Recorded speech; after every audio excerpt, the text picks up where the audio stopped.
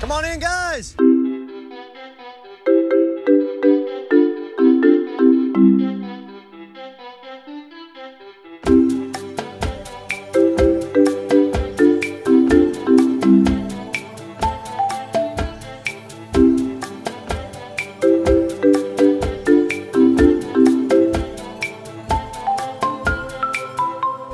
I'm sorry, I don't talk Llama. I'm supposed to talk Llama to you. You understand that better? Welcome back to Talking Llama, Australian edition. We've got Matt Hambidge as always, and here for the Aussie coverage, I have Chris Kuna. Chris, thanks for doing this with me. Absolutely. I'm excited. Australian Survivor. That's where it's at right now. Yep. So if you're keeping up with the season, which I would hope you are if you're popping into this episode, we're 2 weeks in. So of course the Aussies, they do 3 episodes per week. And I guess that's just how they do reality TV, which is crazy. I don't know how people keep up with anything. I love it though. It's madness over here. Just trying to 3 episodes in a row of Survivor. I love it. So some housekeeping notes off the top here. With there being 3 episodes per week, we're not going to do an episode per Survivor episode. That'd be insanity. We're going to hopefully do it weekly, with different schedules, the time difference, getting out in time. We may miss a week here or there. We may have to do a couple, 2-week episodes like this, but the goal will be weekly episodes going forward after this. And then there is, or if I have the schedule right, there will be a little overlap with the end of this season and the beginning of Survivor 42. But that's a problem for future Chris and future Matt. We'll let them deal with that when it comes to it. But we've got a few weeks, a month or so of just pure Aussie coverage. So with 6 episodes to go over, we'll kind of go big picture on this first one, talk about maybe Australian Survivor in general, and then the season as a whole. Maybe, each boot, each tribal, go over what happened there, and then just kind of more general thoughts. So Chris, you just recently got caught up with Australian Survivor. So what are your thoughts on the AU version? I know we talked a little bit, and are you thinking this is currently the best version of the show? I would say so. We're only 7 seasons into Australian Survivor. If you don't count the like really, really old ones they attempted. Nobody does. Right. And they've all been fantastic so far. Like the worst seasons of Australian Survivor are still really good seasons of Survivor, and the best seasons of Australian Survivor hold up with the best seasons of American Survivor. It's really good. Obviously there's some big differences. The longer episodes, multiple episodes per week, more days on the island. What is it? 54? Is that right? 40s. So they've changed it a couple times. The seasons 1 and 2 were 55. And then 3, 4, and 5 were 50. And then like the US version shortened it. They shortened it in their season 6. And now it's 40. It's still 47 days though. Sure. That's still plenty of time. And I love more contestants as well. We just have a lot more time to spend with the players. Certain players, not every player gets no same kidding, airtime. No kidding. Some seasons more than others. It was not to get into the last season of Survivor, the season 6, but yeah, that one was a little lopsided with the airtime. Yes, I mean what it usually turns out is that the people that they give airtime to, they're deserving of it, but then they just go overboard with it. I mean, so last season, George and Haley, Haley and George, the winner and runner up, got the vast majority of the confessionals. George from, as he would say, day dot. I love mixing in the Australian slang. Mary loves that. She's going to use day dot now. It's incredible. He was, the narrator for basically the entire season. When you last till the last day, you're going to be there all the time. But there were other interesting players that just kind of got the shaft. And then in this current season, we're 6 episodes in. The twins, Michelle and Mel, have a combined 1 confessional, as far as I know. And the most recent boot, Jay, I think he had 0. He might have had 1 or 2, but I think it was 0. So that's one of the issues with the Aussie version. And you would think on the surface, 3 episodes per week, like you said, longer episodes. They're usually never shorter than 50 minutes, sometimes as long as an full hour and a half. you can get everybody something. Yeah, for sure. You know, that's interesting though. Like I'm thinking back to some of the older Australian seasons now, and I think sometimes like there are players who lay low in the early part of the game, but then will really start to shine in the later part of the game. Like someone like Sharn comes to mind if you can think back to her Yep. season in the All-Star season where she was invisible if I remember correct, and then all of a sudden she was really good and got a lot of airtime. So I feel like they give airtime to those who deserve the airtime, but like you might not you might not get airtime for a while, and then you might get some later. And So that's one thing, and that I don't have a problem with. If someone's going to become a big part of the story later on, Mhm. I'm more okay with them being purple edited in the beginning. But when Right. you go out, so like Jay went out and he had someone can correct me if I'm wrong, but I think 0 confessionals. Like give Oof, him one. I feel poor like guy. that's the least the show can do for these people. He seems solid too. I feel bad. I kind of feel bad for him. We'll Yeah. talk about him more later. But Yeah. anyway, so back to kind of comparing the two. You know, it was really interesting watching season 41 of American Survivor at the same time as I was kind of binging all these seasons of Australian Survivor, and just seeing the difference. You know, I love having so much more time with just all the people.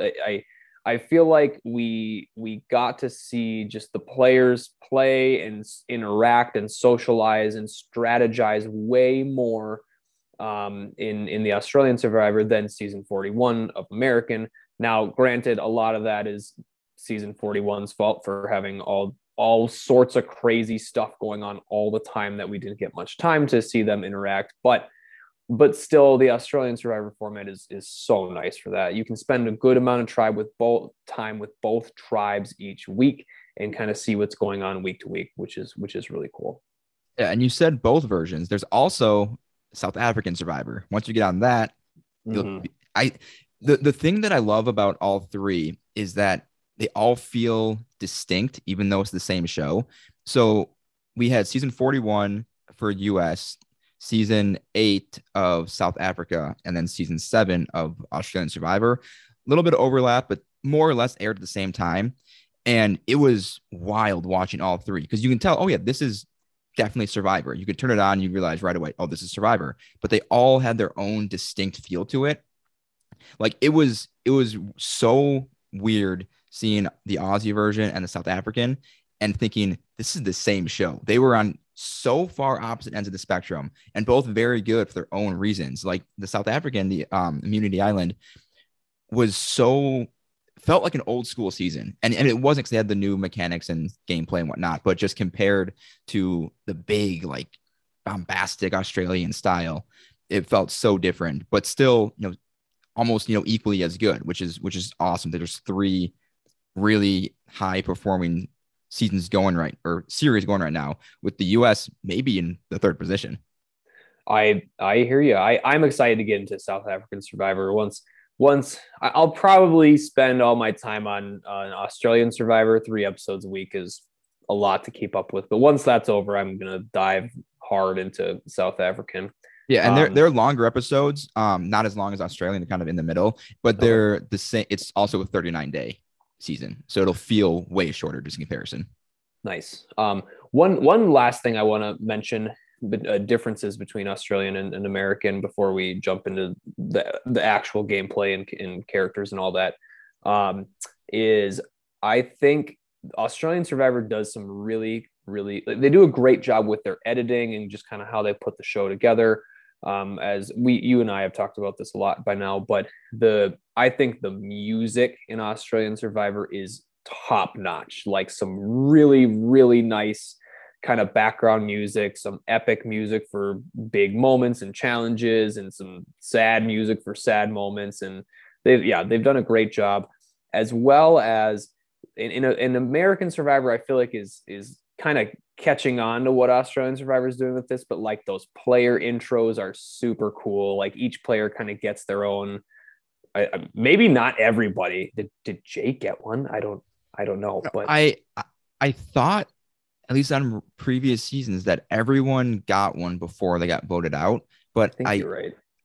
I've had a hard time this season, and this is maybe one of the small issues with the show, keeping straight all of the J names. Yeah. I mean, Yeah. there's Jay, Jesse, Jordan, Jordy. Right. There's a couple people I'm still not and sure so like I'm pretty sure I just in episode 6 was certain. Okay, I know who Jay is, and then he gets voted out. So that's one of the problems is that it can take a while to figure out who is who because there's not the same level of pregame coverage that there is for the US version, mostly because there's not as much info released. So they'll only confirm like a portion of the cast. So Rob is a podcast, Shannon Gus, who does their international version or coverage, they'll do a preview over who's confirmed as a player, which is maybe like half the cast.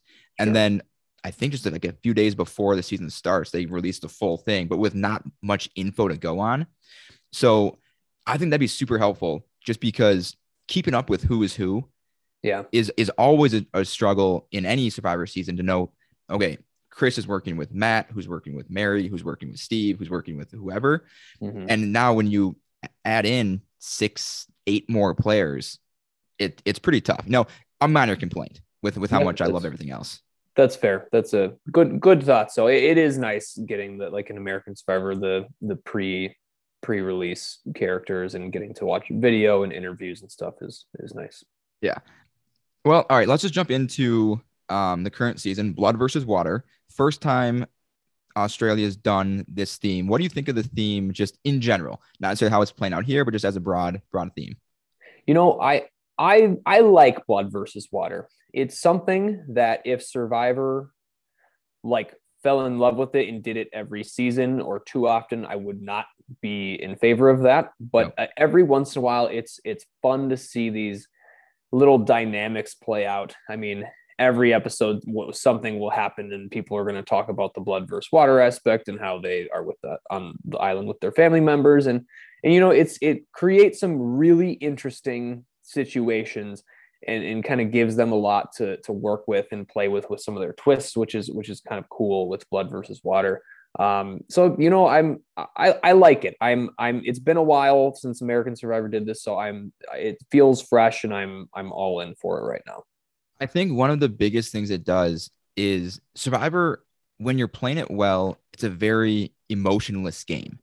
You need to kind of be, to an extent, in game bot mode. You have to make connections and things, but the personal emotions you need to kind of leave at home, literally. And then with Blood versus Water, that's impossible to do. It brings a whole new element to the game that usually isn't there in, quote unquote, traditional season. So it's just one more thing that's constantly there for people to think about and work around, whether it's your own loved one or your allies' loved one, your rival's loved one. It brings a whole new, level of strategy and thinking that just, it changes the gameplay, every time, because, if someone's loved one gets voted out, then that person wants to vote out who voted out their loved one, even if that's maybe not a smart strategic choice. They get that kind of revenge anger. And, can they reel that in, or do they let the revenge take them forward and then just explode their own game? Right. Well, I'm sure we'll get into that as we get into some of the gameplay, but we've already seen that a bit, right, already in the season. Real quick question for you. If you were to ever be on Survivor, would you want to be on a Blood versus Water season, or would you want to be on a regular season? My answer would be this. If I get cast on Survivor, I will go on whatever season it ends up being, even Edge of Extinction. I would just do it. But if I had a choice, if they said, hey, we want you on this season, it is Blood versus Water. If you say no, we'll put you on the next season, I would just take the next season. Yeah, me Even too. if all I knew was that it was not Blood versus Water and didn't know anything else, if I had the choice, I would take the non-Blood versus Water. Absolutely. It's a lot. It's a lot to handle, I think, with the loved one on there. And it's you got to juggle your own game and their game and hope that their game doesn't hurt your game. And I would just want it to be me personally. Yeah. The game seems hard enough just on your own. And I feel like having your loved one there could swing you wildly in either direction, depending on how the game turns out. I'd rather just let me do my own thing. Whatever happens. It's interesting seeing how different like pairs are dealing with this on this current season, where some people are doing a great job. Like I think Sam and Mark are actually doing a really good job so far, kind of keeping it separate. They don't like, they'll say hi to each other and stuff, but they're like not like they know they're there to play their own games for a while, and eventually they'll connect maybe. So Yep. So this season had a few returning players. So Andy from season 3, I believe, and then you just mentioned, Mark and Sam from season 2 came back, and we'll get to the big name returner in a second here. But just bringing back 3 players, I mean, Mark and Sam make a lot of sense. You know, it's a blood versus water. They're a couple who met on Survivor. right. You know, they're the marquee Australian blood pair. Yep. What are your thoughts though on those 3 coming back? So I mean, it's funny, as I was texting you about this when I started it and found out who they were. I was excited about Andy, but I'm not surprised at the result of him getting voted out first. I remember in his first season that he played, like the very first episode, I saw the guy and I was like, oh boy, this guy is going to be way too much. He's very decent chance he goes home right away. And he didn't. He found some footing in the game and was actually like pretty savvy at the game, pretty good at the challenges, but yeah, not surprised to see him go. Would have liked to see him stay just because I think he's an entertaining guy and he's fun to watch. But yeah, Mark and Sam, I mean, I already kind of gave some thoughts on them. You know, they're doing a great job so far. They're playing the game well. They weren't my favorite the first time that I saw them, which is why I was a little surprised to see them. But your point makes sense that they are a Survivor couple, and what better to bring on blood versus water than 2 people that got married and met on Survivor. So you know, they're doing great so far. I think both of them have found really solid footing in their tribes, and yeah, they're playing good games. So yeah, Mark and Sam they're the type of players that I kind of like to see return, who maybe went out a little early but showed some potential. Like, hey, maybe these 2 could really do something if they just had a reset on the game. And, you know, because like if you think back to all the players that the U.S. brings back, Ozzy, if Ozzy comes back, you know what you're getting out of Ozzy. Yeah. Even Boston Rob.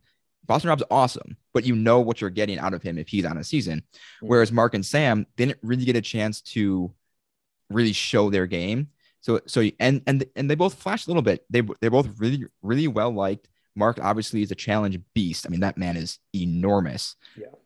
And I like seeing those kind of players get a second chance, even if it is blood versus water. You know, just give them another shot to prove themselves. And I think they're doing really well, like you said. Like Andy, at least from how he played. Now he was only there for 3 days or 2 days, whatever it was. It didn't look like he learned from his first time. Mark and Sam have learned.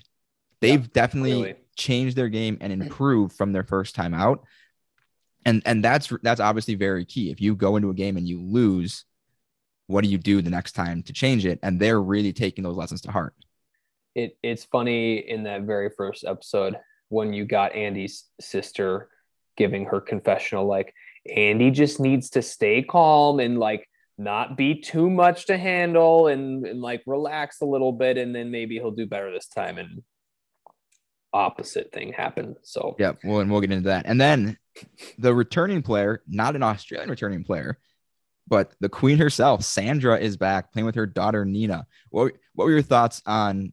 But you knew Sandra was playing before you started, right? Yeah.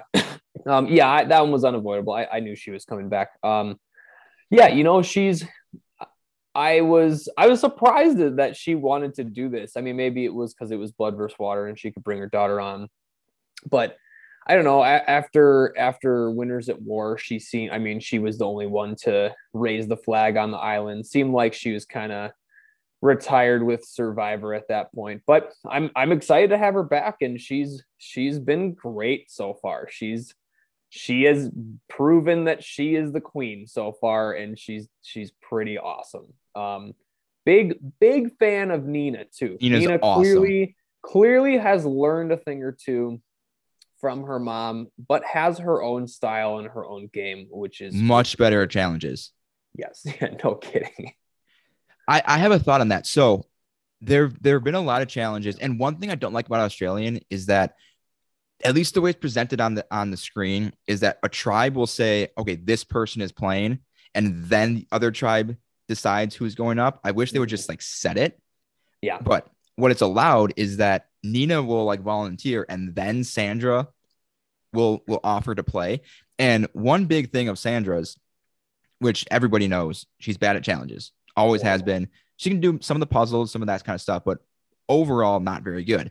And a really good point to her credit is she's not actively looking to sit out of challenges here. She knows challenges have a greater importance in the Australian game.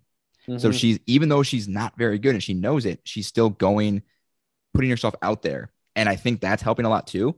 But I'm wondering if she's choosing to go up against her daughter for like layered reasons. One, to volunteer for a challenge, at least have that good look for her tribe. Two, if her daughter wins, her daughter gets food or immunity, and her daughter then looks good to her tribe. True. That's a good theory. Like, I don't think she's throwing the challenges for Nina. I don't think she would do that. She hasn't beaten her once, though. No. And it almost hasn't really been close. Yeah. But I'm wondering if that's in the back of her mind. And I mean, I have to think, if I'm thinking it, someone like Sandra is for sure thinking it and probably has 5 or 6 more layers that she's considering. Yeah, I believe it. I think it's not a horrible idea. I mean, you have to think production loves it when I'm sure it's encouraged as much as possible to go up against your loved one in the challenges as well. And yeah, it's fun. It's fun to see. It's fun to see Nina beat her badly every time as well. Yeah.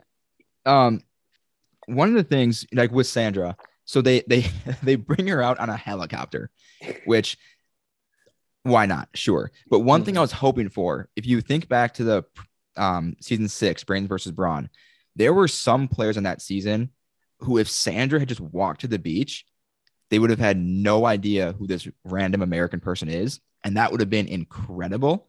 Now, like, that was maybe I'll say the worst example, but not in a bad way, of just casting either recruits or people who didn't know the game very well, which brings its own sense of fun to the game too. Oh, for sure. But in this season, I think it seems like most players knew who she was. Yeah. But still, just bring her out on a freaking helicopter. Just like, you could not put a bigger target on her back to start and then doing it that way. And then Nina gets the collateral damage there too, but she's been fine.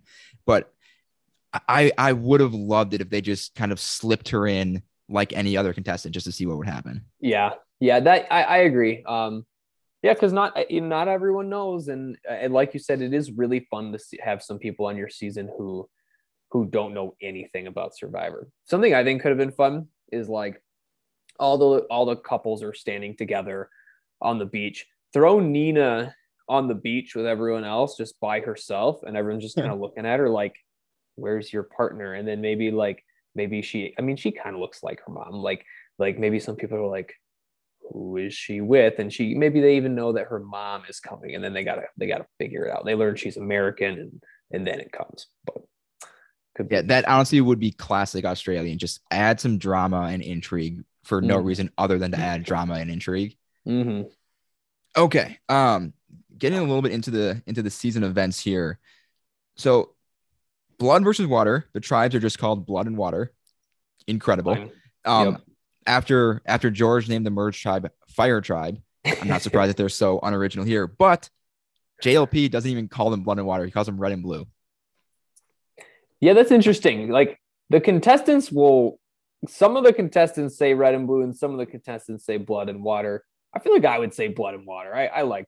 As an Avatar Last Airbender fan, how upset are you that you're not hearing them say the Water Tribe multiple times every episode? Right. I mean, when in the last season, when George made the Fire Tribe, that was the first thing that came into my mind. It's like, gosh, like, if only it was the Water Tribe. But some people are saying it. I would very much like to be on the Blue Tribe if I were on this season, or the Water Tribe. I'd be very proud of that. Of course.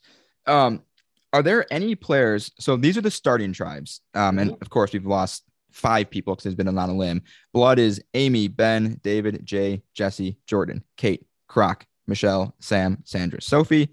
Water is Andy, Alex, Brianna, Chrissy, Jordy, Josh, Con, KJ, Mark, Mel, Nina, and Shay. Anybody 6 episodes in that you still don't know? Yeah, couple. Yeah, I have everyone written down. I was writing down my notes for just everybody. Let me find who it is. Josh. I can't picture Josh when I say that name. I'm not sure. I know he's one of the young guys, one of the young J names. And Melissa. Both of those two. So Melissa is Mel. She's one of the twins. Mel is the Blue Tribe twin. Got it. And yes, I don't think I could point out Josh. I think if you lined everyone up, I could, by elimination, I think I could figure out, because with everyone else who's gone now, I think I could just get to him. But if you said, show me Josh, like, I don't know. Yeah. Okay. All right. Okay. Got it. Mel's the other twin. I think Michelle, on the other hand, has been getting some airtime lately, and I think it was her first confessional, though. Sure. Like actual confessional. But she's working with Sandra, so she's going to be on air because of that. She's doing well. I think she's doing pretty well. Yep. Okay. So we're going to try to this first episode is going to be a bit of a haphazard affair. Just sure. You're trying to figure out what to talk about. So the big thing in so episode 1, the immunity idol at Tribal. So they get a clue. The Water Tribe gets a clue. Shay finds it and she shares it with Brianna, and it says there's going to be a clue or an idol at Tribal Council. It also says this is not the only copy of this clue, which then leads them to correctly figure out that someone else potentially could find that clue on their tribe, which then Chrissy finds it. What do you think about Chrissy? I love Chrissy right now. I love her. She's quieted down a little bit from the beginning, but she's one of the people that has no idea what this game is whatsoever. But she's still just going for it. She doesn't care. She's going all in. She's hilarious. I hope she sticks around for a long time. At first episode, you see Chrissy, and Chrissy has I would say George kind of had it too last season. She's got like the crazy eyes a little bit, as me and Mary would talk about. And like you just get this sense like this is like a first boot person, 100%. But as the episode went on, you're like, man, I don't know. She's kind of like, she's doing pretty well. She actually seems to be figuring this out. The tribe seems to like her. She's really entertaining on camera. She's getting a lot of airtime right away. And I was like, man, I don't know that she could be a major player. And I think she's going to be a really major player in this season. Yeah. And having someone who doesn't know the game, I love seeing like where their mind goes strategically, because they don't have 50 seasons, if you count all versions, to pull back from and say, oh, well, if I do this, then this is going to happen. And that's not good for me. She's like, I'm going to do this because I think it sounds good. Let's just go for it. I love seeing where new players go in that sense, because you never know what they're going to come up with. But what do you think, one, about the tribal idol, and two, the double clues at one camp? I like the double clues. I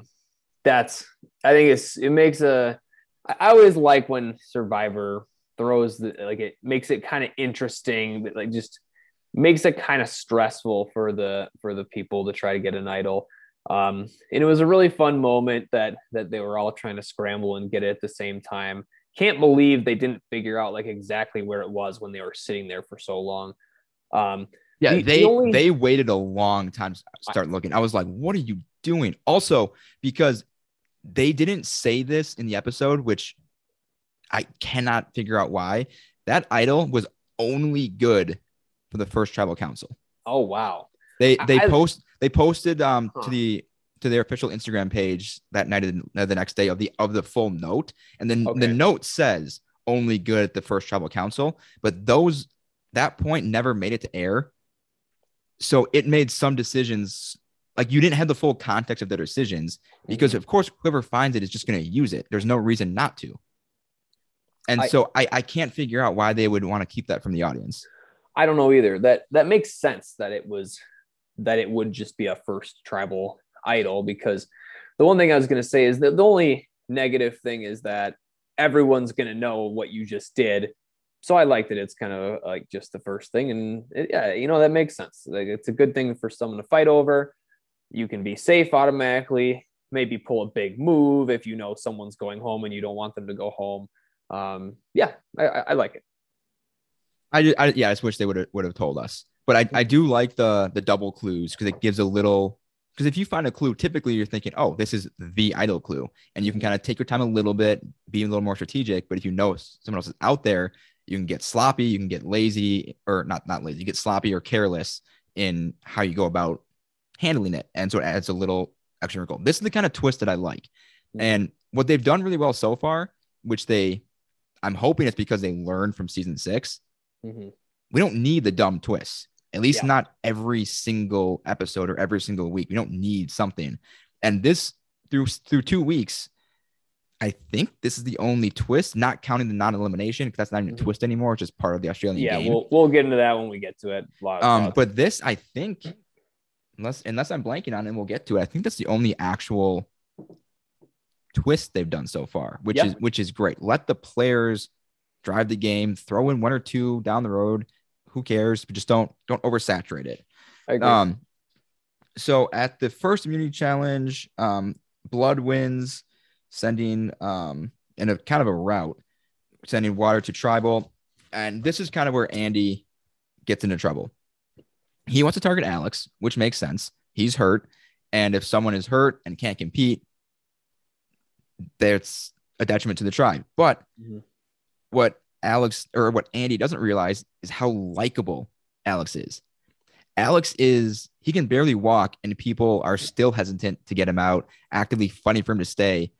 Andy's got to pick up on that and be like, okay, let me find somebody else. If everyone loves this kid so much, I can't push it. Yeah. The other thing too, that like Sandra does a really good job of, that like Andy could learn a thing or two from her, is like, Andy, you don't need to immediately get back from camp and just be like, all right, let's get Alex out. Hey, let's get Alex just tells like everyone this, like, Andy, you don't need to even be the one dictating the vote whatsoever. Just like sit back. If you can avoid it. Right. You don't want to be, for sure. Just like sit back, just like let some conversations naturally happen, and kind of you'll be able to gauge people's thoughts. Alex is gonna come up. Don't just go firing at him right off the bat. Just what a way to make yourself stand out. It's just, I don't know. Seems like Survivor 101, and Andy as a returning player just doesn't get it. Which makes, in contrast, what Nina does for the vote just all the more impressive. Yes, she's Sandra's daughter, but she's never played Survivor before. This is her first tribal council, and she doesn't trust Andy from the jump, which isn't a huge leap for anybody who's paying attention, but still, for her to recognize that is a good is a good sign. Yeah. But then when she goes to Mark, an actual returning player, and she gets Mark to suggest Andy without her putting the name out there, I mean, from right there, it's like, oh, she's Sandra's daughter. She knows exactly what she's doing. And I was like, yep, Nina, let the dynasty just spread over the world, the Survivor world. This is incredible. I think Nina is awesome. I hope Nina wins. Truly, that's the person I want to win right now. Yeah, we'll get into that. But there's only one person who I think I would actively root against. I'm assuming it's the same person that you would say if we had to pick one. But we'll get into that. I haven't thought about it. I think it's the same person. And there's more with that, which I don't have all the details, but it's interesting. So we get the tribal council. They fight for the idol, or Shay and Chrissy do, after a little bit of a delay, like we said, which was just so weird. A blood and water symbol. That's the idol. I mean, that thing stuck out like a sore thumb. Right. Super easy to see. And did it say it was going to be on the podium? Yeah, I'm pretty sure it told him exactly where it was going to be. Yeah. I don't think it had a picture that said here it is, but it says on the podium, water symbol. I mean, especially when they know it's only good for one tribal, go for it and just play it. Yeah. So then Chrissy does get it. Usually it's mostly the normal tribal council stuff. People are a little guarded, first one out. Mm-hmm. But then Brianna makes, and people have done this before on Australian Survivor, they attack someone that has an idol. And in this case, it's even worse because she knew it was only good at this one tribal council. If there was any chance that Chrissy was going to play it for somebody else, you blew that up. That I don't understand the thinking behind that. There's a lot. One thing I'll say about the cast in general is I think the cast is very strong this season. Yep. I think a lot of people really know what they're doing and are smart people. Brianna and her dad are not those people. I think Brianna, pretty bad player. One of the worst of the season. Just no idea what she was doing there. Had a rough next few days as well, and we'll talk more about her later. But yeah, I actually disagree to a point. Now, Juicy Dave, which is his own self-proclaimed nickname, he's gone on and he said he only went to go for Brianna. So It makes sense that he doesn't know what he's doing. Brianna, she is a big fan. Mm-hmm. I think she knows what she's doing, but I think she jumped ahead like 10 or 12 days in the game. Sure. And then just was out of control, couldn't reel it back in. That's the impression I got. And that it looks worse because it was so early in the game. But I do think she wasn't bad. I think she just got ahead of herself by a big amount, and then it was just out of control. This. I think she knows the game. She's not like a dumb player. I think her general personality and like who she is not suited for the game. I think she's the exact kind of person that's kind of like Andy, gonna come on way too strong. If she could find a way to just reel it in for a while, and in the episode she got voted out, she even talked about this.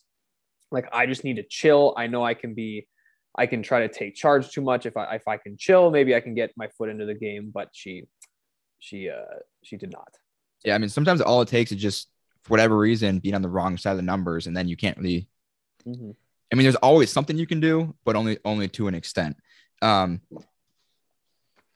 But then, so Andy goes home first. Pretty unfortunate. Like you said, would like to see him stick around. And then episode 2, Brianna just unforced error after unforced error. I mean, if she wanted to stick around, she had to find another idol, or which she made no bones about hiding. I mean, yeah, she has to look for the clue, but it was like a group of 10 people, and she's just digging through the tackle box right in front of them after the reward challenge. And I think she just got in her head too much and just realized my only safety net is an idol, and said, I don't really care if people know, because if I don't find him, going home anyway.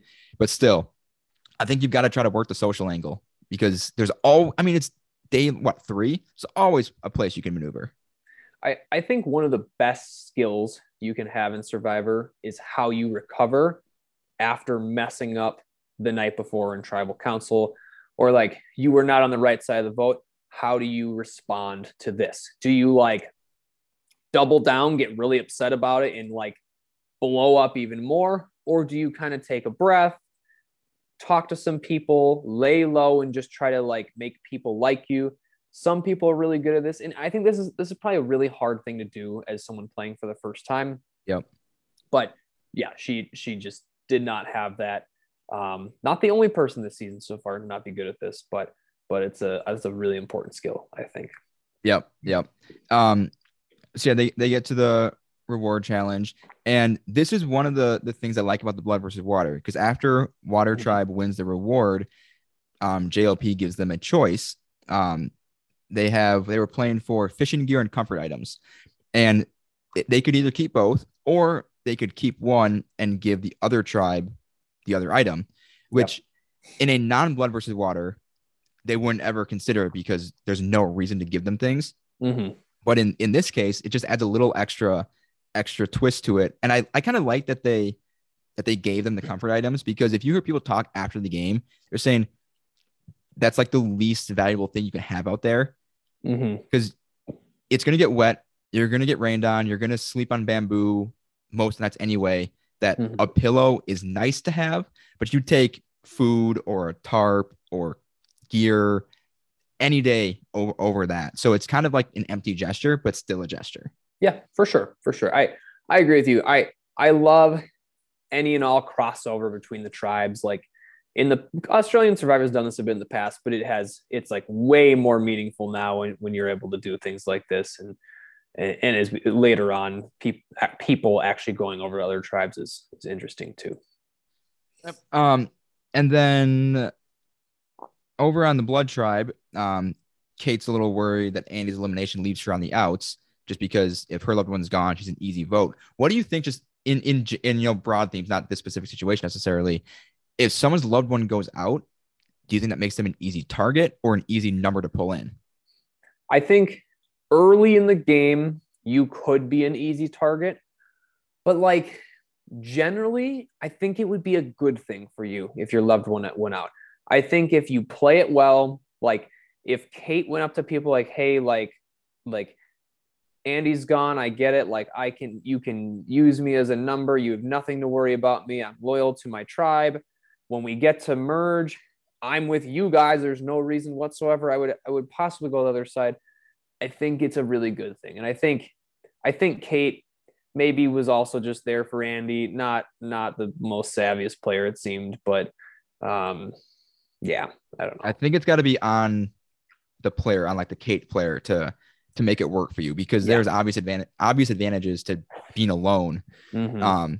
You just need to work in. Like like you said, I have no allegiance over there. If I'm with you guys now, there's no reason for me to switch when we swap or merge or anything like that. Blood wins immunity again. And Brianna knows she's on the outs, and there's not much to say. It was a swift 9-2 vote. She goes home. I don't know. There's much to say there, except Shay finds an idol. Yeah. And I love what Shay did, because yes, she could have played her idol for Brianna, saved her, and then you're only down 8-2. But now you save an idol for yourself. You get your foot in the door with the other tribe, and now Shay's doing really well. Yeah, great play. If she had played the idol for Brianna, she likely would have been the next target at the tribal council. But now she cut her losses. It's early in the game. Save yourself in that situation. I was really impressed that she was able to come to the right conclusion so easily. Yeah. She was on a sinking ship with Brianna, and she realized it, and she severed her ties with her and held on to an idol. Yeah, it was a great play. She's now just solidly a part of her tribe, and she's a major play. She's a good player in the game. No issues there. But I am surprised they didn't even discuss a vote split. Yeah, because they could have done 5 and 4, Brianna, Shay, just as a safety net, and then they only have 2 votes.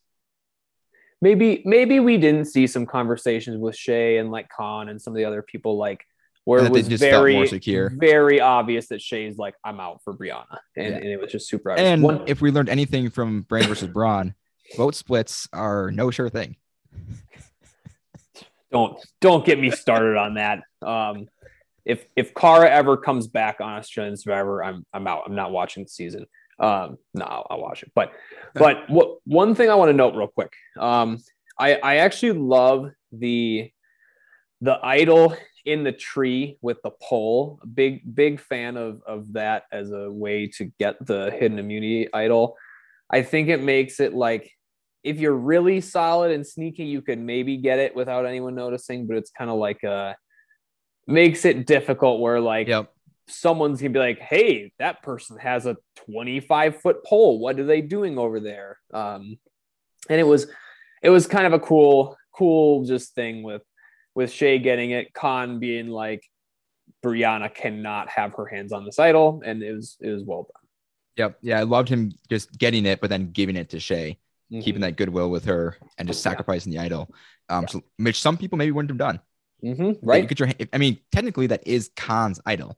Yeah. He could have kept it and they could have been pissed, but nothing they could do about it. If I were Brianna right there, I would have been scrambling to get my hands on, be like, sorry, Shay, I'm hanging on to this. Yep. All right. Episode 3, kind of keep it moving here. Sandra has officially become the longest lasting American Survivor player on Australian Survivor, one of 2.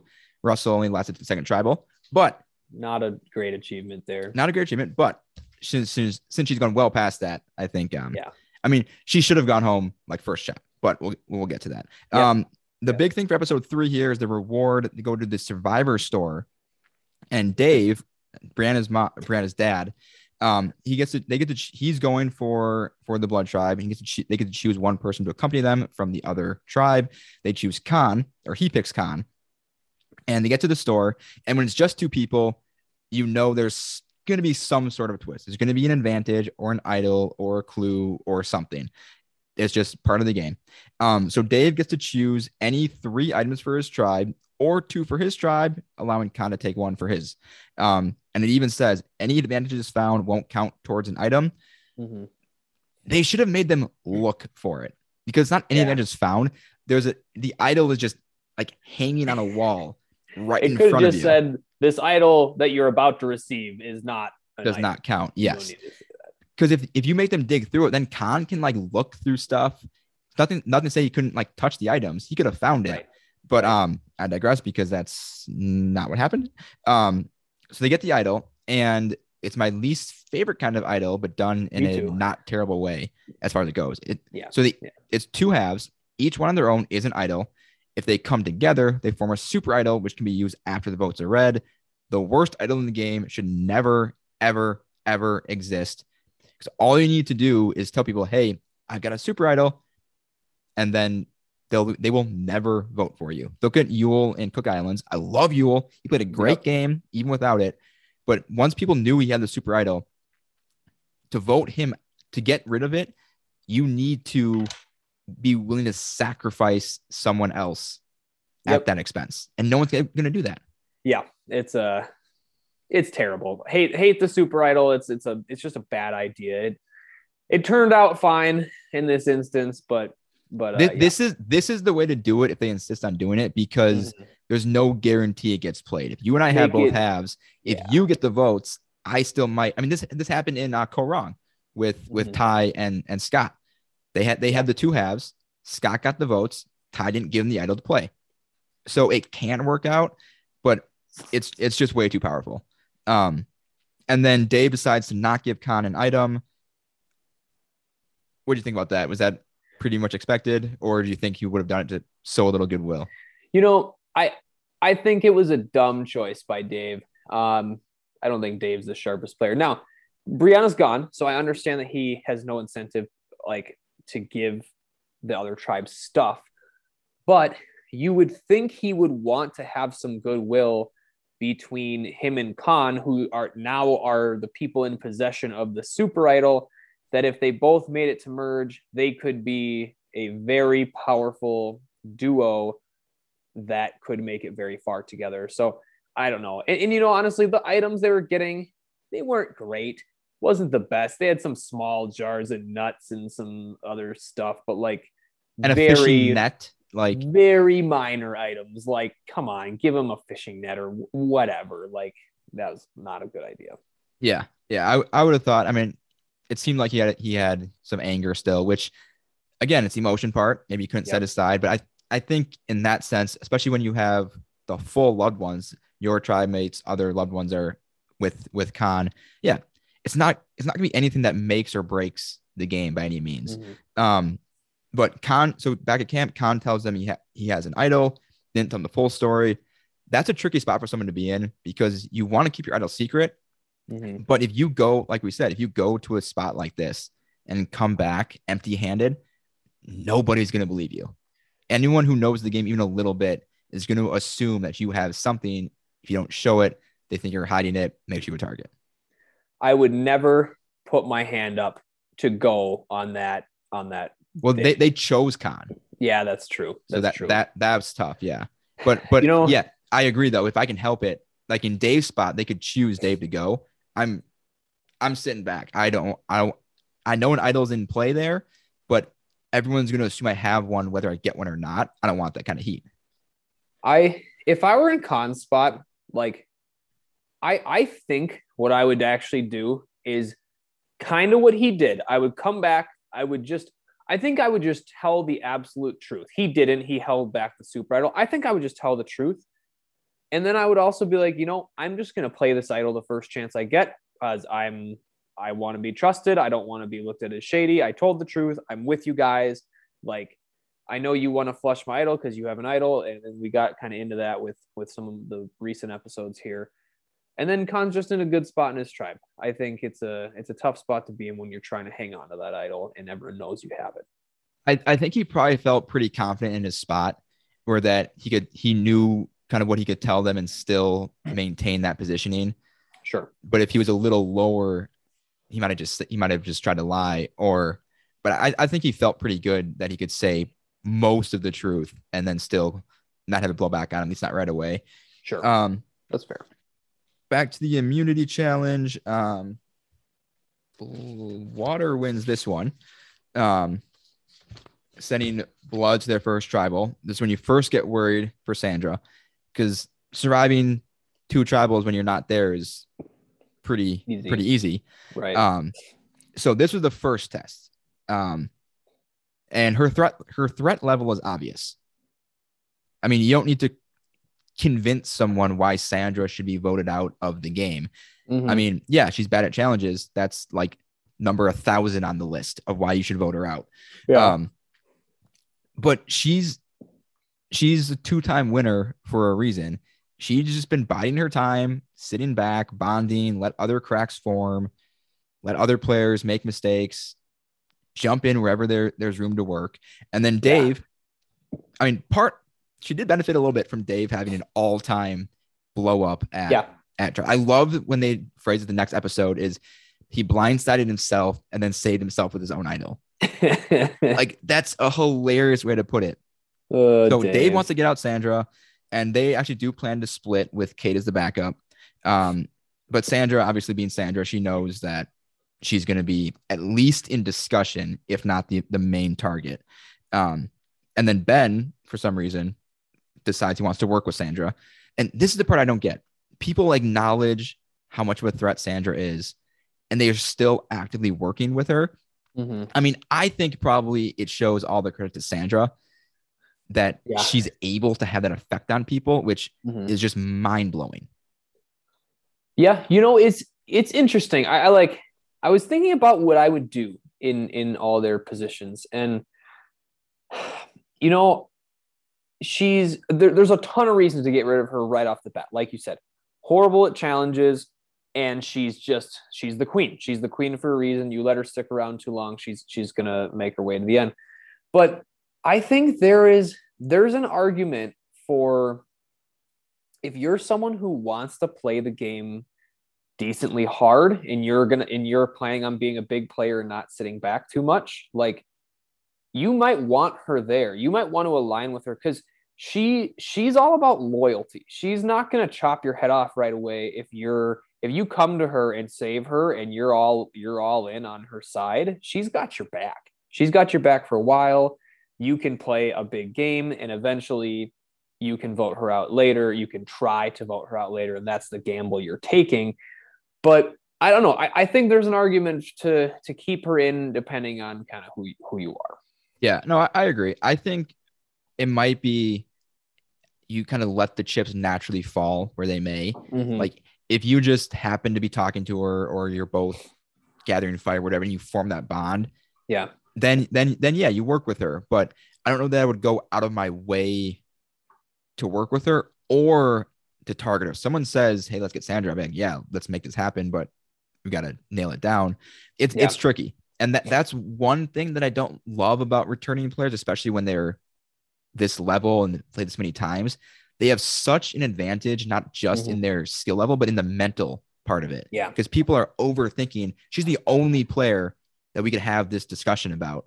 Mm-hmm. And that it just gets people twisted up in their own heads. It was really cool seeing how she navigated being on the chopping block and very smoothly getting out of it. Like, that's just skill and experience right there. How she kind of let some people come to her. She didn't freak out, do anything crazy. She just stayed calm, let Dave kind of get a little paranoid, and let people come to her with a alternative plan. Worked out really nice. Very, very well executed. Yep. And so then at Tribal Council, could not have gone better for Sandra. Yeah. I think she was legitimately on the block. And then Dave, out of nowhere, just accuses Sam, probably his closest ally, of talking to too many people, having too many plans going on without him. And Sam like looks legitimately hurt and just like, what the hell are you doing, dude? We had this. What is your problem? Yeah. Turns the entire tribe against him, and his idol saved him. Because no one knew he had it, or no one knew for sure that he had it. Right. 8 votes for him. And then they still split against Kate with Sam throwing 1 vote at Sandra as a potential safety for Kate having an idol potentially, which I like. That's a heads up play. That was a really nice play. Like, for a second there, I was wondering if Sandra was going to go home, because we didn't see like a discussion on splitting between Dave and Kate. Yeah, that was smart. And no one suspected her of that at all. You can do that and just totally deny it. No one's going to have any idea you did that. And we saw it, and not until episode 6, but she threw it on Dave, or she let Sandra throw it on Dave, and obviously didn't correct her, because that's what Sandra's going to assume. And Sam had 2 targets. She could have put it on Dave or Kate. It's like, oh, Kate, Kate must put it on you. And then there's nothing you can do to try to refute that.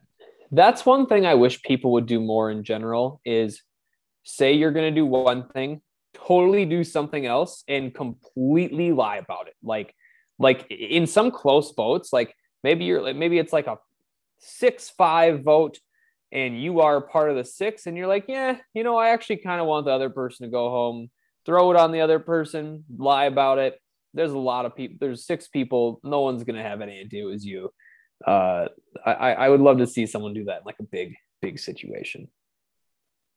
All right. On to week 2, 3 more episodes here. We'll just kind of fly through them if we know how to do that. Yeah. Let's do it. Episode 4 here. Dave's clearly on the outs. He's always got some work to do. And, he's okay at kind of repairing those bonds. He's not getting defensive. He wasn't doing what Brianna, his daughter, did and just going crazy. He's a little more calm, which is good to see that it happens in that sense. Unfortunately for Khan, the idol got played. So his super idol hopes are no more, but it's better for the game, like we discussed. Yeah.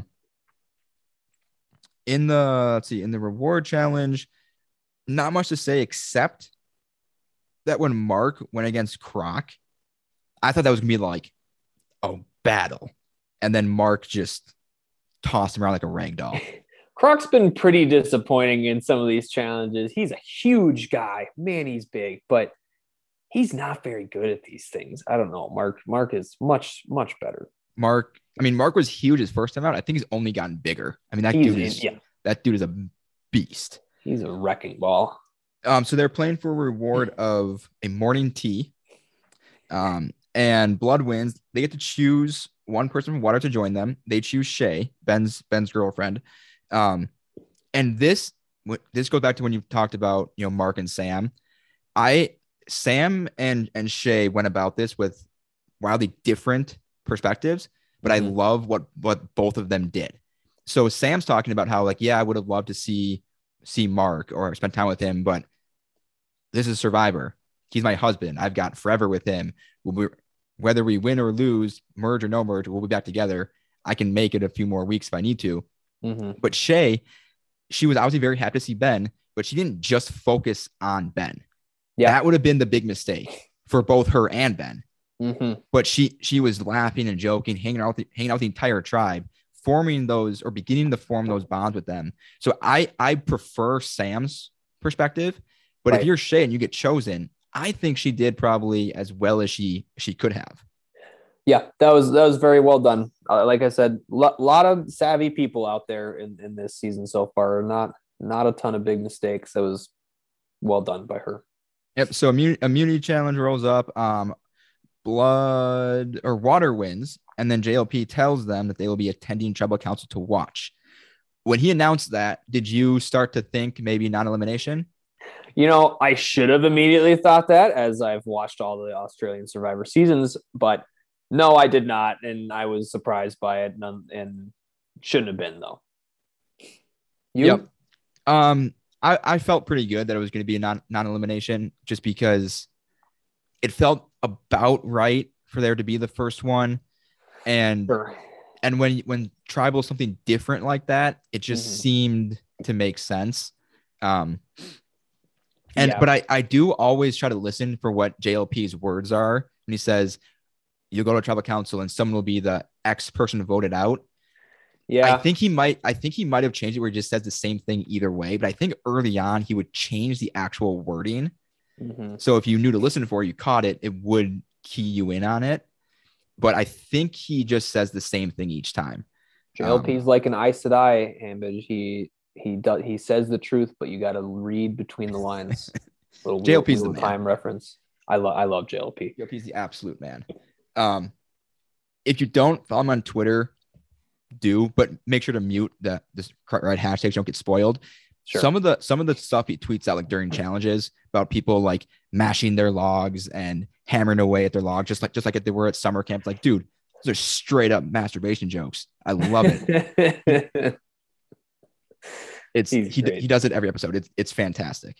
So for pre-tribal, Dave still kind of remains the easy choice.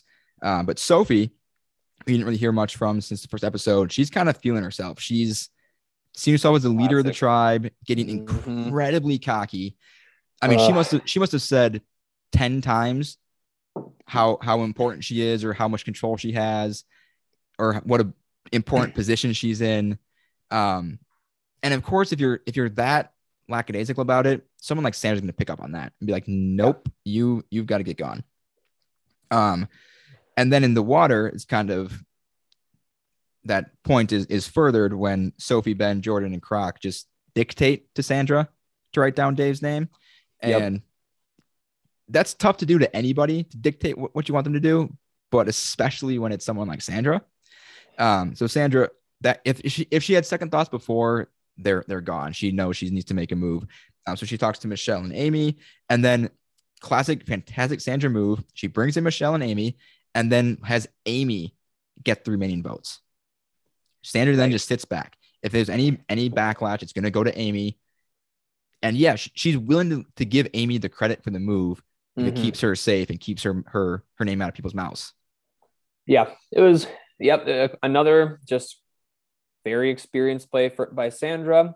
Very inexperienced plays by Sophie, and that foursome there. Just getting a little too high on power, thinking you're running the show. Like as Sandra said a few times, you want to be in the majority.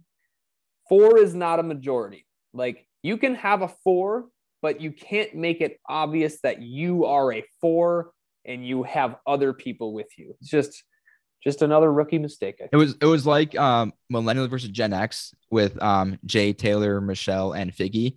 Yeah. Super tight 4, but the numbers wise, like you're not controlling anything.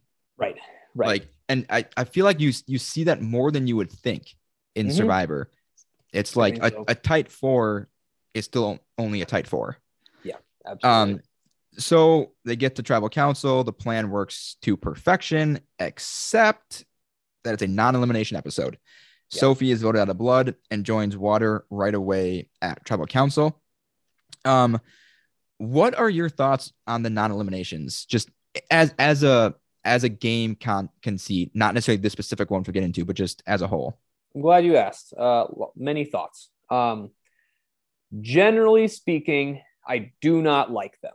I don't like that someone can be voted out of the game where you believe they're being voted out of the game. And then it's like, oh, surprise, they're actually not out of the game. Like, because you do things and you like Sam's the perfect example. Sam had a good relationship with Sophie, made her believe they had a good relationship.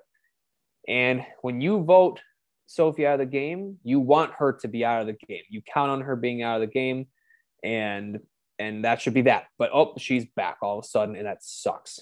Now, where I'm starting to forgive it more is this is Australian Survivor, and this is a feature of Australian Survivor. This is something you can count on and something you can almost predict, like you were saying, with the strange tribal council where everyone's going to be there. This is a classic warning sign that it might be coming, and you got to kind of make that into your plans. Now, I still wish at some point before the vote, Jonathan maybe would have told them. Could have been a fun thing to even throw at them during tribal. It's like, oh, wow, like, does it change anything or not? But I do, this is where I actually do love the blood versus water aspect. It's a super fun thing that Sophie now has to go to the other tribe and is now reunited with KJ, creating all sorts of dynamics that we can get into as we talk about the next episode. But yeah, so as a whole, I actually like it this time, though I will generally say I don't agree with it. I'm basically 100% in agreement there. I don't like it. But I can't think of every single non-elim they've done, but this might be the best way they've done it because it was, as far as I can remember, as transparent as they've been with it. And some people who went back and looked at some of the pre-tribal conversations, the general thought is that at least Sam did take this into consideration as a possibility and still went through with the Sophie vote. Nice. And like you said, the people who know the game, this is Australian Survivor. It's part of the game. I don't like it, but it's not a game-breaking thing like Edge of Extinction would be. Was there every time? Yeah. So because it's, we're 7 seasons in, it's part of the show. Whatever. I don't like it, but I've accepted it. And if they keep finding ways to tweak it like this, it'll just get better, I think. I agree. But what it does is, and I'm glad it was her because I would have had no idea there was someone on the season named KJ until this happened. Not any fault of hers, just didn't show her. But what it does is we talked about the emotion part of being there with your loved one, but there's also the raw emotion of being voted out and then being saved. Like, how do you navigate that? Right. Not like Sophie does. I know that is the answer.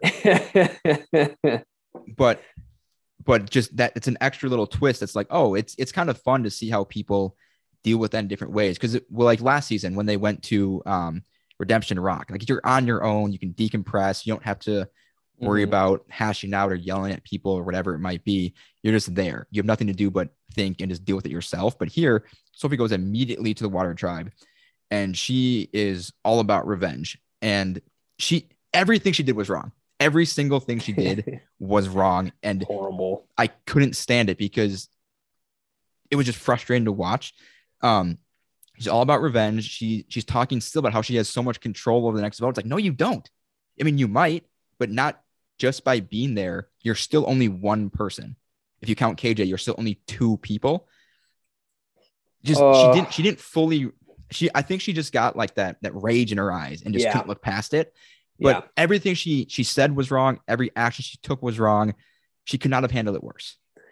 Yeah, she saw red and she just has this attitude.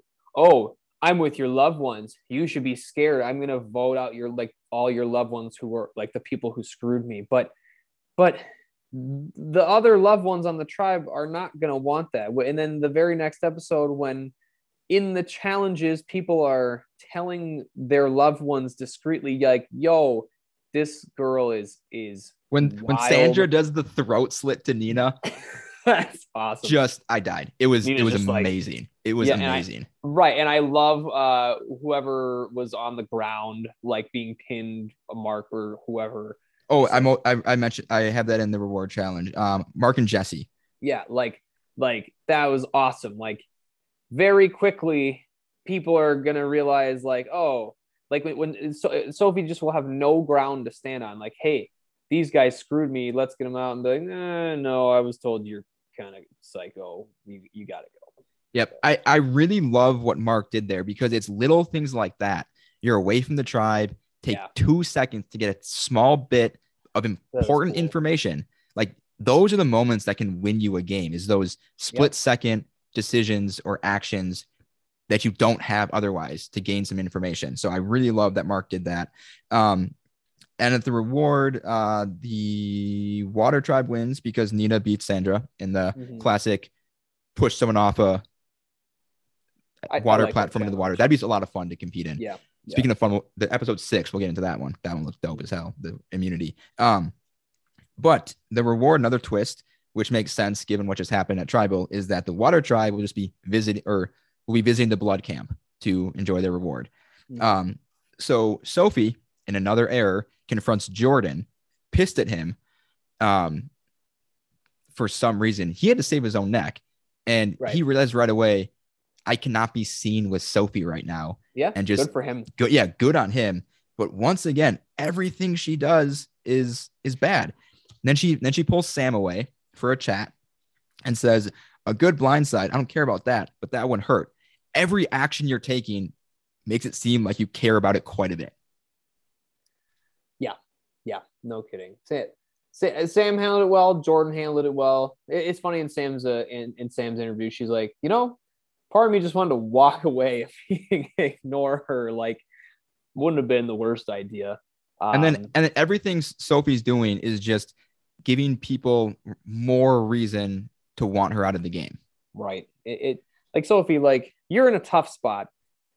You should have been out of the game. Like, again, take a couple deep breaths, lay low, let your sister help you in her tribe that she's acclimated in. And there's no reason you can't find footing in this game again. It might be tough, but how you're going about it is just all the wrong ways. Yes. Yep. 100%. And apparently Sophie sucks in real life too. That's the word on the street, is that I don't have all the details. But what I pieced together is that I guess she's like a pretty big social media influencer in Australia. And a lot of her followers were like harassing Sam, and she just ignored it all. And that people were asking her to tell them to like, hey, don't do that. And she just didn't do anything. She accused production of like manipulating the game, I think. So just not a great look for her. I'm guessing all of this goes to show she's not winning the game, which I don't think she could anyway. But I like everyone else. I hope she's gone before too long. I don't think she's been very lucky to stay in the game as far as she has. And not if you ask her. Her reaction in episode 6, which we'll get to that, is like, I'm jumping ahead here. Episode 5, immunity. Does this go down as top 5 most epic immunity challenges? The log one. Oh, when they had to hold the logs up. Yeah, that was incredible. What a cool moment for Ben. Yeah. So they're all holding a log. They're all like tied together, like to your neighbors. And so if you drop out, it just adds weight to everyone else's that they're holding on to.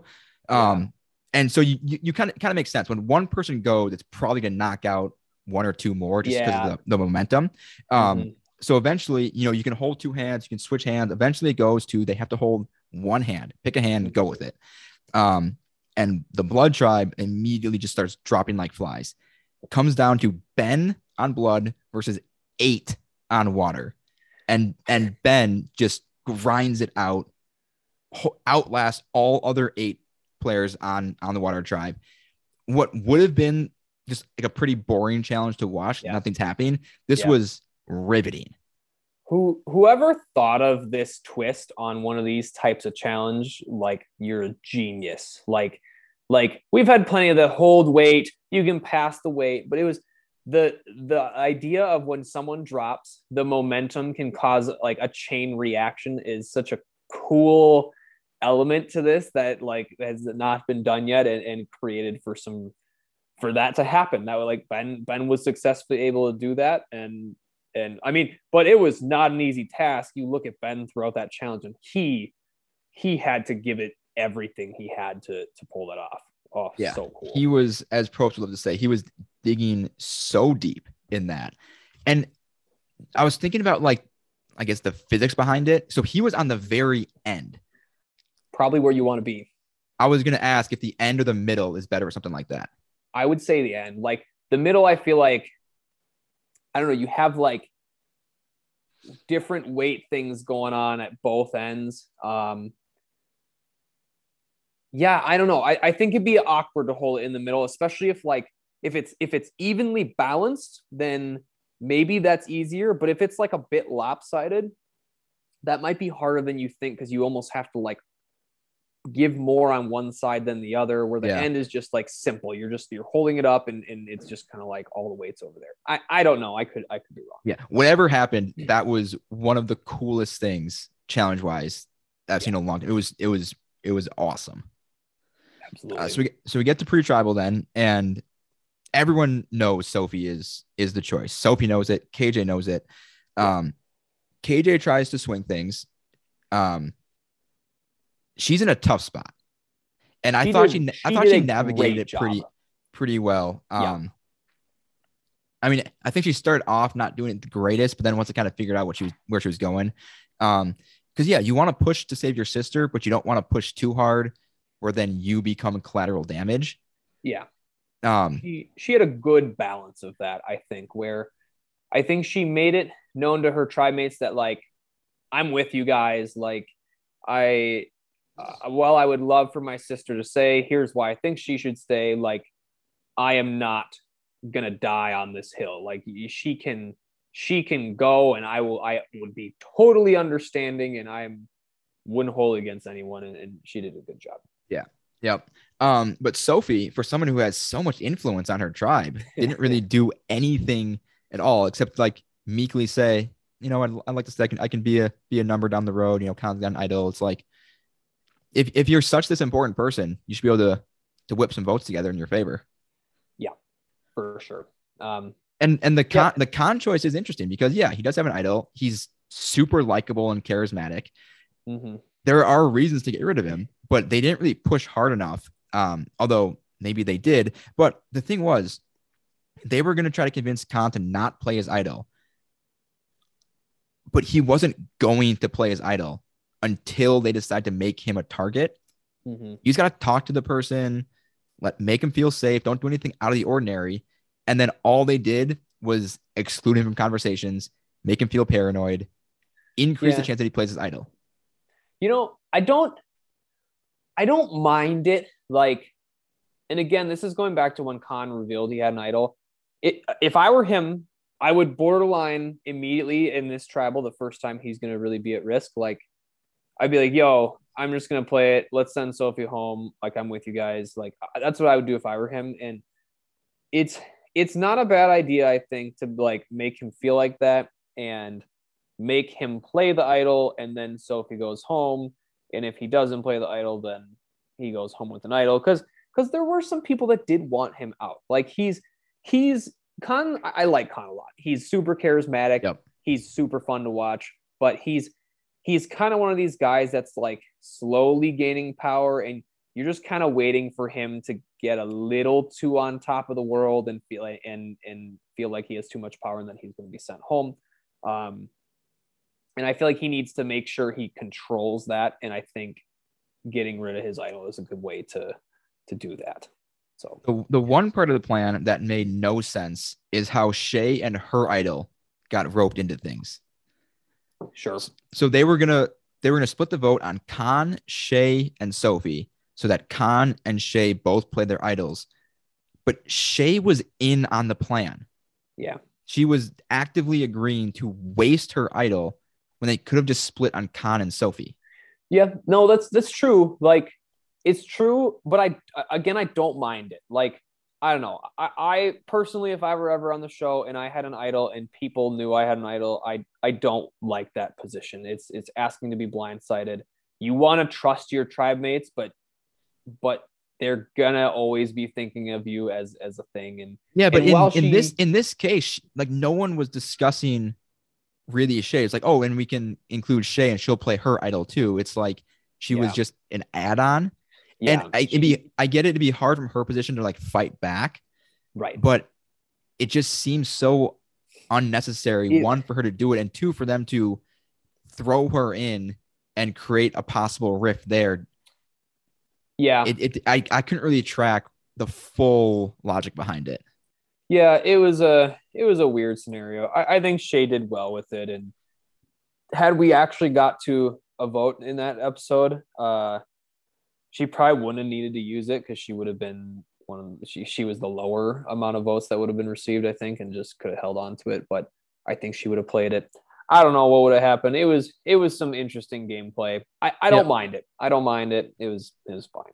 Well, and then you mentioned if we got to a vote, because we get to tribal council and we get through the entire process, comes time to vote. And Alex, who had hurt his back, literally walking into the first either reward or immunity challenge in episode 1, he's talking about how he might need to leave, and he asks the tribe to vote him out, which I don't like that. Either quit or stay in the game. Don't put it on your tribe to do that. Right. And Mark says, not going to do that. Nope, not going to happen. Would have been the same for me too. I'd be trying to get Sophie out there. Yeah, if they had gone to vote, I still would have voted for Sophie if I was in that position. Yeah. And so they refused to vote him out. So then Alex does decide to quit, which sucks. I like Alex. Yeah. I don't knock him for quitting. No, I mean he was in serious pain, and the challenge that they just did when they're holding onto the logs, if your back is already hurting and then you're holding a heavy log with your back bent, like credit to him, all the credit to him for he killed it. He was one of the last people for there getting through that. Good. Yeah. So it stinks that he went out like that. Hate to see it, but if it's really that bad, I've become a little softer on quits overall, depending on the reasoning. Yeah, like this kind of about the reasoning. This kind of quit, sure. I'm disappointed. I wish he would have tried to stick it out. But if it's really that bad, who am I to say that he had to stay in the game? I wonder. You know what I would have done if I were him? Because Australian Survivor ask for the 24-hour immunity rule. Absolutely. Be like, yo, I'm about to quit JLP. Like, I'm in some serious problems here. Can I take my 24-hour break and get some treatment and come back? Like, I mean, depending on how he asked it, like maybe he could subtly mention it to a production person, like on the before tribal. I bet they would have granted him that. I don't know. Like that. So that's the.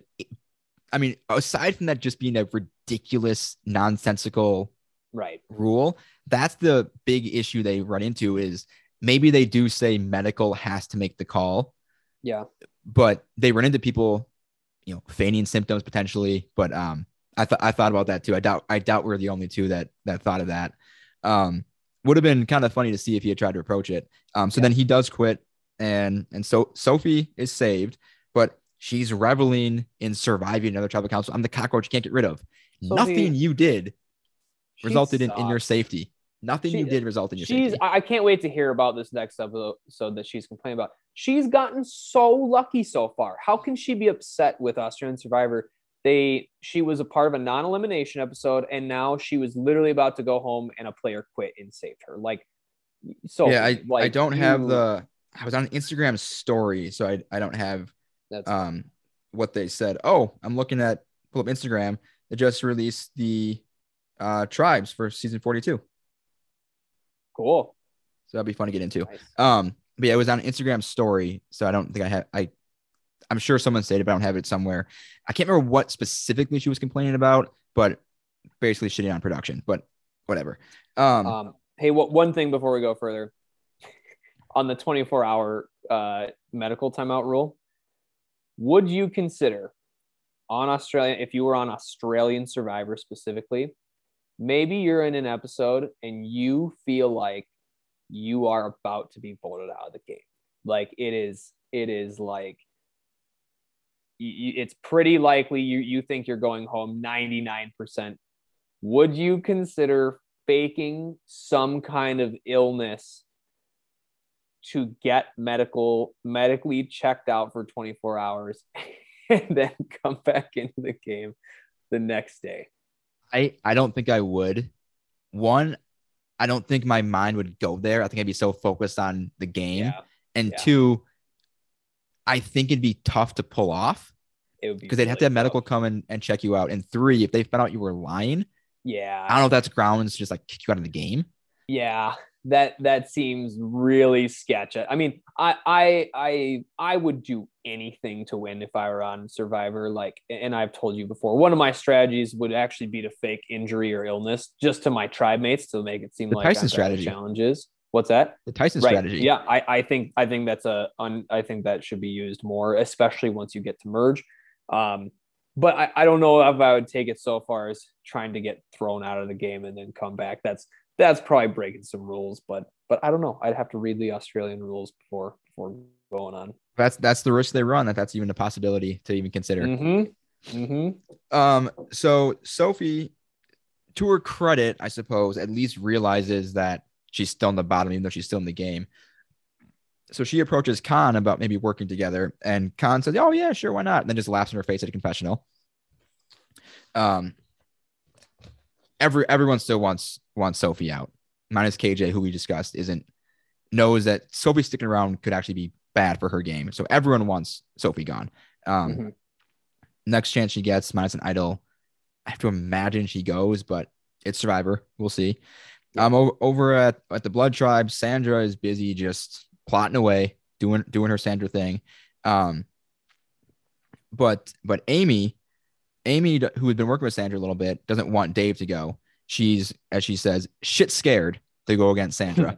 And I think she says like 4 times how scary it is to go up against Sandra, which to me made it very obvious that Sandra was safe. That it was just like foreshadowing that, yeah, it's scary. And when you go up against the queen, this is what happens.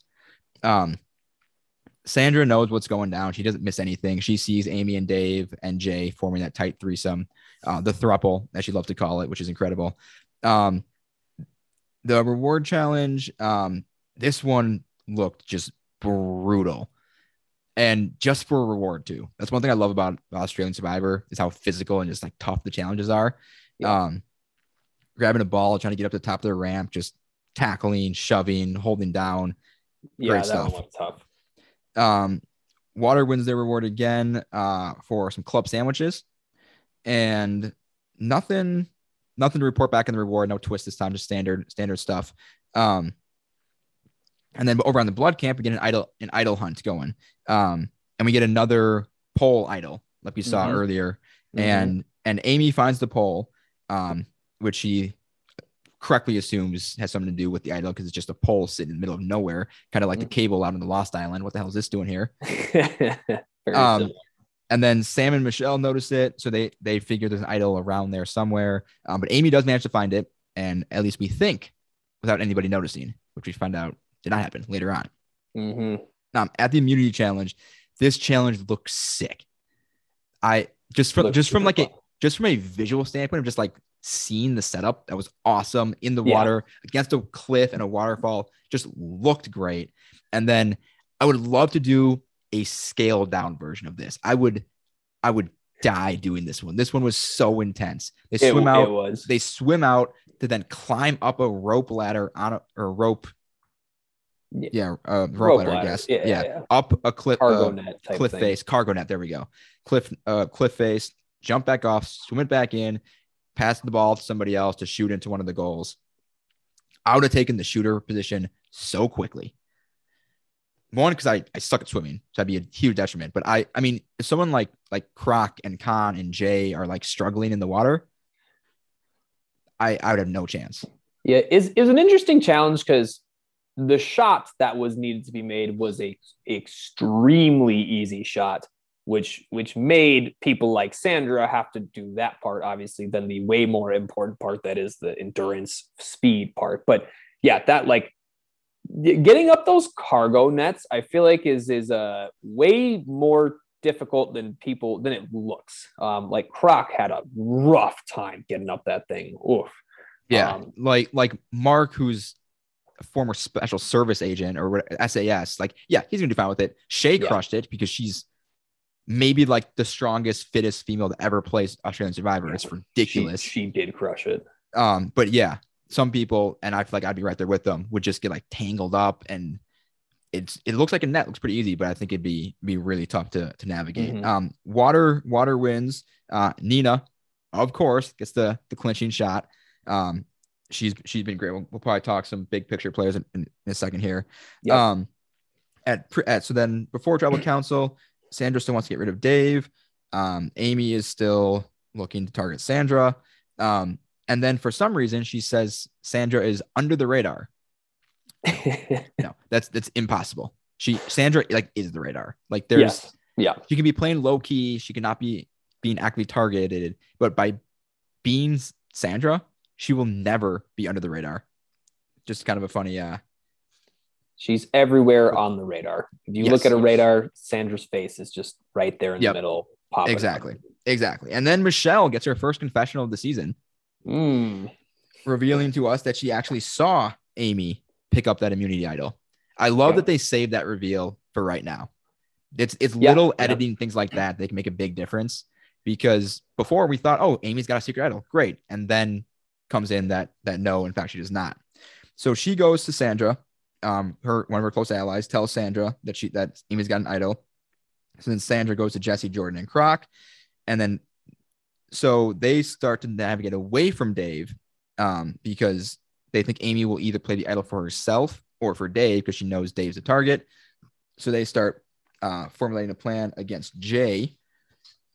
And then Jordan, who was in on Sandra's plan, tells Amy that everyone knows about her idol, and that he wants her to stick around so they can work together because he likes her and wants to work with her, but then is still going to vote against her at this tribal council, even though she's got an idol to use. Mm-hmm. I think they missed an opportunity there. I think so too. If everyone thought Jordan was working with the Sandra contingent and Jordan is working with Amy using their idol, they could have put them together. I think it was the fear of Sandra that was in Jordan, but yeah, I think if he really just sat back and thought about it for a second, like they had it. He didn't need to convince anyone else. All he had to do was make his vote Sandra. She's gone. Could have got her. Yep. But yeah, I think the fear of Sandra is still holding people back a little bit. Which that's Sandra. That's what she does just by being herself. Absolutely. So you get the tribal. Sandra kind of blows up Amy's spot, not saying she has an idol, but coaxing Amy into revealing her idol. So now anyone who maybe didn't know does know for sure. So Amy plays it for herself, but wouldn't matter. She only got 3 votes, and Jay is gone over Sandra 4-3. And that's week 2. Yeah. Poor Jay. I'm loving this season. It's awesome so far. I think I liked last season of Australian Survivor, the Brains versus Brawn, but I think this one is more well-rounded. Like the highs of Brains versus Brawn were like through the roof. There was a stretch, I think just before they merged, where Haley had like one of the greatest stretches I've ever seen in Survivor. The moves she was doing were just out of this world good and masterful. So those highs were as good as anything Survivor's ever done, but then the lows were real bad.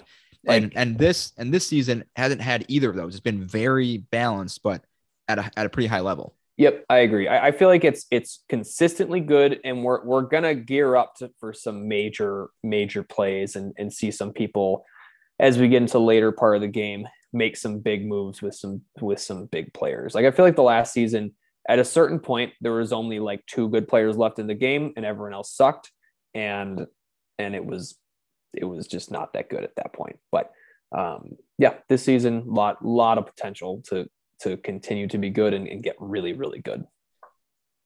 All right. Do you have a winner pick? I was thinking about that. Let me think about it. Why don't you talk about yours first? I have a couple people that I need to sort through my mind real quick. Yeah. My initial winner pick was Mark. I had no idea, because I always make it after the first full week when I do my written recap. And I took Mark. I had no idea. Like, people were playing well. There were some people we hadn't really seen at all, so it was hard to pick them over somebody else, but Mark was playing fine. He improved. I like him a lot. So whatever. But as of now, man, there's a few people that I think are in really good positions. Sandra somehow is in a great spot. Nina as well. Mark's in a fine spot. He's doing all right. Khan, he's maybe a little too at the front of things. Yeah. But overall, he's playing pretty well. He's super likable. That's going to help him a little bit with how kind of in charge or at the top of things he is. But then Sam has been playing a great game so far. Yeah. She's been really impressive. And then someone like Shay, I really like where she's at. She's just kind of in the mix. She's not necessarily controlling moves, but she's not being left out of things. She's a challenge beast. She seems to be well liked. People like that are kind of who I look to at this point in the game for Australian Survivor, because like you said early in the episode, people might be kind of quiet early on and then really explode in terms of coverage as the season progresses. Yeah. She's someone who I could see that happening with. Jordy, I think it's Jordy, the kid. Is that Jordy? Yeah. Yep. I like where he's at. I like him a lot too. There's a lot of players who I He's think hilarious. are clumped together as like in good positions, but also for very different reasons. So I think the game is pretty wide open right now. Yeah, I think so. I think I want to mention Jordy again. I think he's hilarious, and he had a good confessional early on that was like, I'm just trying to be that laid back, chill guy who's everyone likes, and it kind of brings some humor. But what people don't realize is like, I'm going to step it up later in the game. They're not going to expect me. I'm going to make some big moves. I could see it. They're saying it and then there's doing it. Hopefully he does it because I like him a lot. Hopefully he does it. I love Nina. Nina's doing great. Let's see. Sam's doing awesome. I think Sam is way up there for could go very far or win the game. I really like Michelle, actually. The only issue is she's had one confessional so far, which is hard to get super behind, but she's in a good spot. I think she's kind of savvy. She's a little under the radar, but like aligned with Sandra. And yeah, I don't get the sense that people are too worried about her or looking at her as much of a threat. So I think she could potentially, if she realizes her position, could go. And then her twin Mel, I mean, I have no idea what to think about her because she's been as invisible as anybody. Yep. Yeah, I don't know. I'm gonna go ahead and say my winner pick is going to be Nina. Lock it in. Going Nina. Feel like she's in a good spot. She has a good balance of laying low, but also kind of being in the mix and controlling the vote a little bit. Hopefully, I mean, I think if her and her mom, Sandra, make merge, it's going to get really interesting. Oh, and we got Tribe Swap coming up. They're on the same tribe. Yeah, Spoiler. Tribe Swap on Sunday. I wish they hadn't shown that, but yeah, small thing. Yeah, that's going to be interesting, I guess, to see how they navigate it. You got to think one of them's going to go. I think Sandra's going to go before merge, and Nina is going to then shine later on. I want Sandra on the jury so bad. She's never been on the jury. She's won or she's gone before the jury. True. I want her on a jury so bad. I hope so. I think those two together, everyone's going to like double their Sandra radar and be like, this cannot be. Like, I think it's going to depend on who they end up with. True. Like if they get with their allies and Sophie, depending how it shakes out, I mean, you could say that about any swap, but we'll see. I hope they're both in it for a long while more. They've been playing really well and they've both been really fun to watch. Like the way Nina talks and like just says how she phrases things to people, it's like it's like watching Sandra, like a young Sandra. It's incredible. Sandra, for sure. I agree. Yeah, no, she's excellent.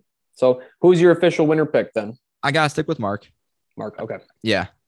I never feel good about my winner picks, even less so in Australian Survivor. But Mark was my first one, so I'll stick with him. But there's a few players who I think as of 6 episodes in are in a little better position, but he's far from out of it. Mm-hmm. Yeah, no, he's doing well. I think he's doing really well. All right. Any last thoughts? Anything we skipped over before we sign off here?